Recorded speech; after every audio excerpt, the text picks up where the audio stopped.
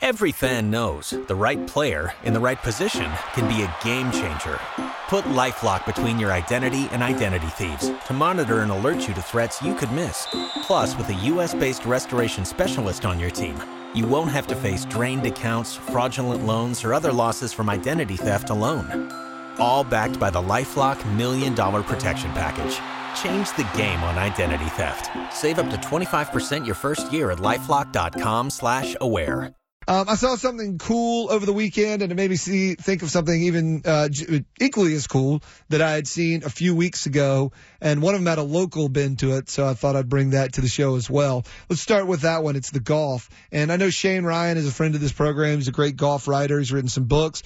I won't remember the name of it off the top of my head, but if you Google Shane Ryan Ryder Cup book, his book is about the most recent Ryder Cup that was up in Wisconsin that I think was pushed off by the pandemic.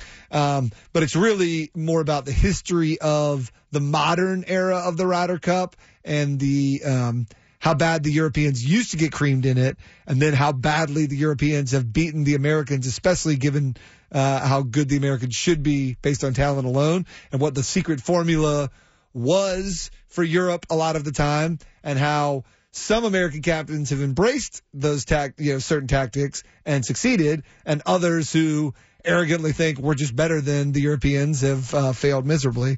So it's a great book. But a couple weeks ago, he stumbled across a story about two golfers at Meredith College here in Raleigh, North Carolina. And let me just give you the lead to the story, and then you should go check it out yourself. It's on Golf Digest.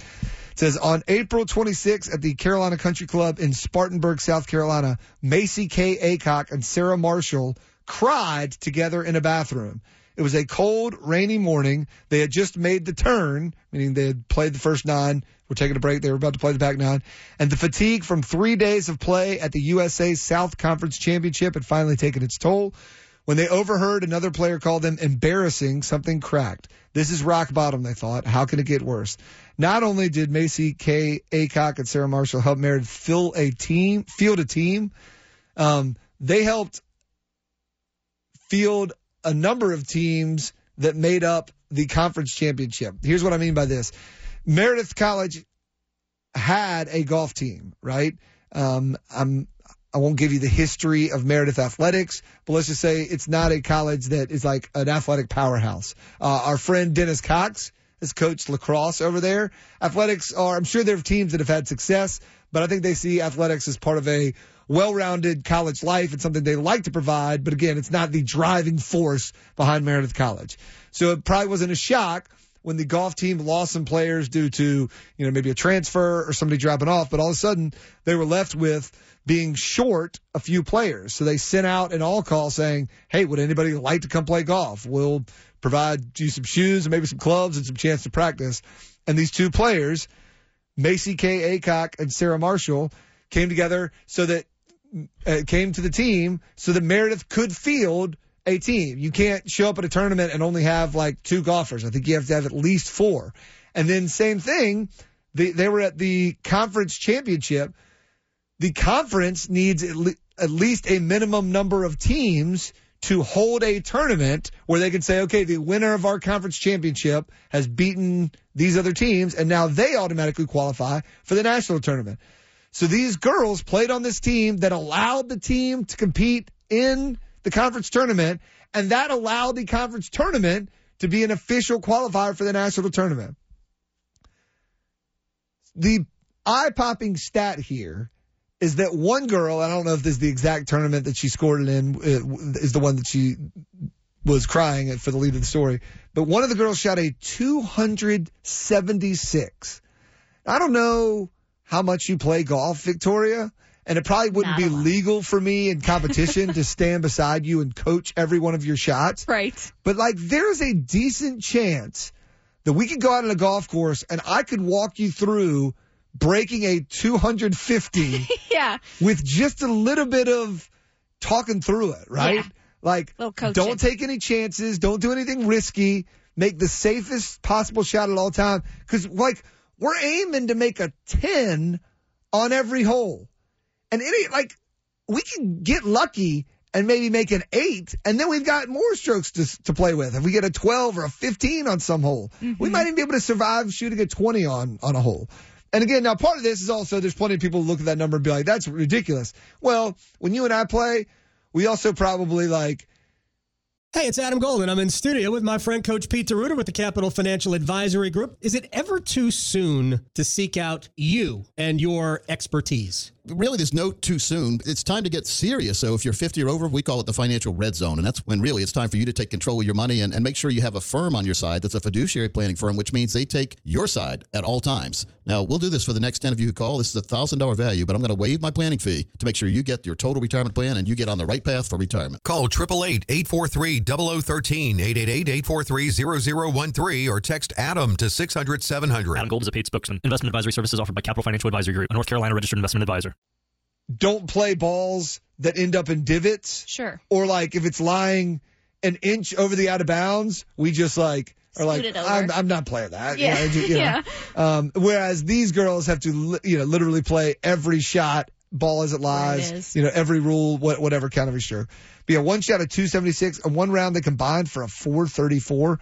But again, in the this is what sports is all about category, it didn't matter what their score was. They were out there, much like many people who are good at golf have gone out there and had a tough round and had to persevere anyway. These girls were persevering. They were improving. They were having a good time. And more importantly, they were helping a bigger cause. Yeah. Their willingness to put themselves out there, to embarrass themselves even at times, to be, and the story does a great job describing it. Many people from other teams were applauding them because they knew what they were doing. They said, we know you're not great, but you're giving it your best for the so team. That your teammates can participate. And not, again, even more than your teammates, other teams can now have a competition so that we can send somebody to the finals. Yeah. So I thought about those girls in that cool story. Again, you should go check it out. Google Shay and Ryan, Meredith College Golf. It'll pop up. It's on Golf Digest.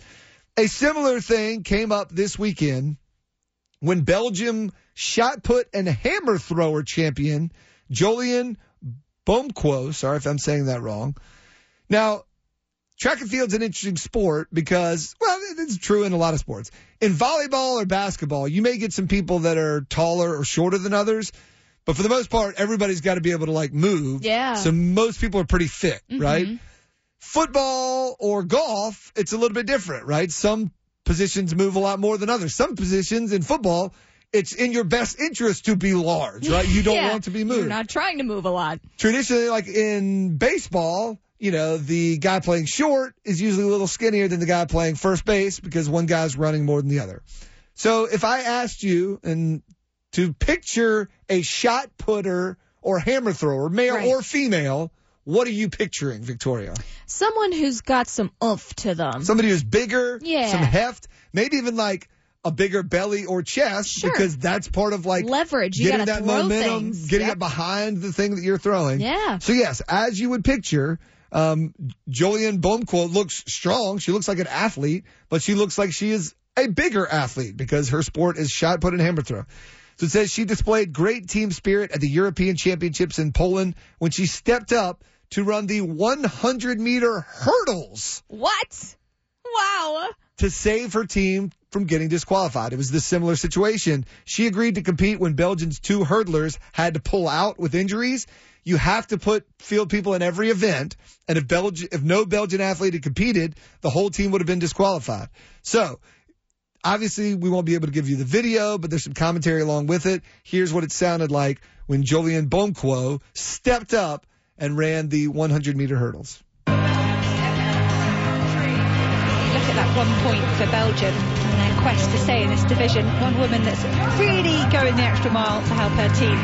Jolien Boumkwo of Belgium there in lane 2. She came 7th in the shot put yesterday. And she put on her own Instagram today, hashtag this is not a joke. I am going to run the 100-meter hurdles for my team. It's all about the team points.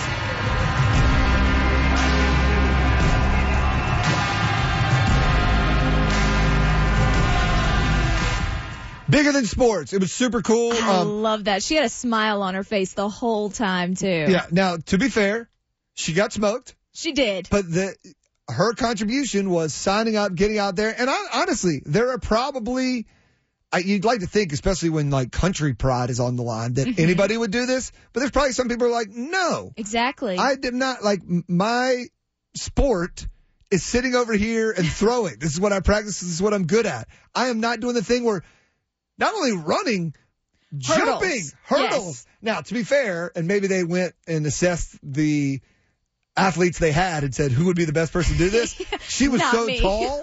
No. Oh, yeah. I'll She tell you was right so now. tall Hurdles. Nope. that she would basically jog up to a hurdle and then Jump. Have like a little leap. Yeah, just sort of put one leg Yeah. over and then jump from one foot to the other. Me, I would have to do the arms and kind of like Yeah. heave myself over. I was wondering, there's nothing illegal. I mean, you can knock the hurdles over. Obviously, you're not True. going very fast. Just kick it down. I was wondering if she would just pick them up and just, that would be kind of funny. If she I just know. chucked them out of the Just way. kick it as you go. Oh, yeah.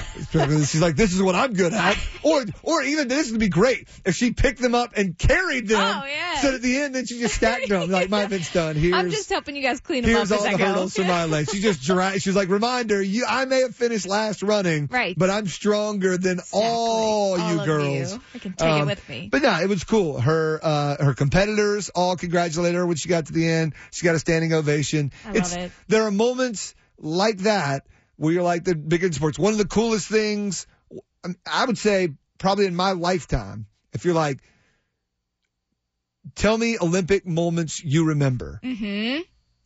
Top 5 for me, probably. Every now and then it'll be like, man, I remember Usain Bolt winning. But to be honest, like Usain Bolt winning in London and Usain Bolt winning in Brazil, like kind of run together for me. But the moment where, was it Linford Christie was running the 200 or the 400 and his hamstring popped and he like clearly wasn't going to win and the race was over. Like everybody, the race is over in like 15 seconds. So he's down for a little bit. He gets up and he starts hopping basically to the finish line with like a shredded hamstring. And already you're like, oh, this is a cool moment because the guy knows he's lost, but he's like, he wants to finish the race. And then out of nowhere, somehow his dad gets onto the track and runs up beside him and like helps him to the finish. And just an unbelievable moment. Carrie like, Strug that's in the Olympics. Yeah. And the ankle. coach holding her. Still getting gold. Like, that's what sports are all about, those type moments. So, shout out to Jolien Boumkwo, shot putter for Belgium, going above and beyond so that her team doesn't get DQ'd. That's Just awesome. like a shout out to Maycee K. Aycock and Sarah Marshall from Meredith College right here in North Carolina, out there playing some tough golf, grinding it out. For the team. So that their team could actually count as a full team. And their conference could have a full USA South Conference championship. So congratulations. This is your invitation to the intersection of versatility and design. The kind of experience you can only find in a Lexus SUV. A feeling this empowering is invite only. Fortunately, you're invited. Experience the versatility of the complete line of Lexus SUVs and some of the best offers of the year on select models at the Invitation to Lexus sales event, now through April 1st. Experience amazing at your Lexus dealer.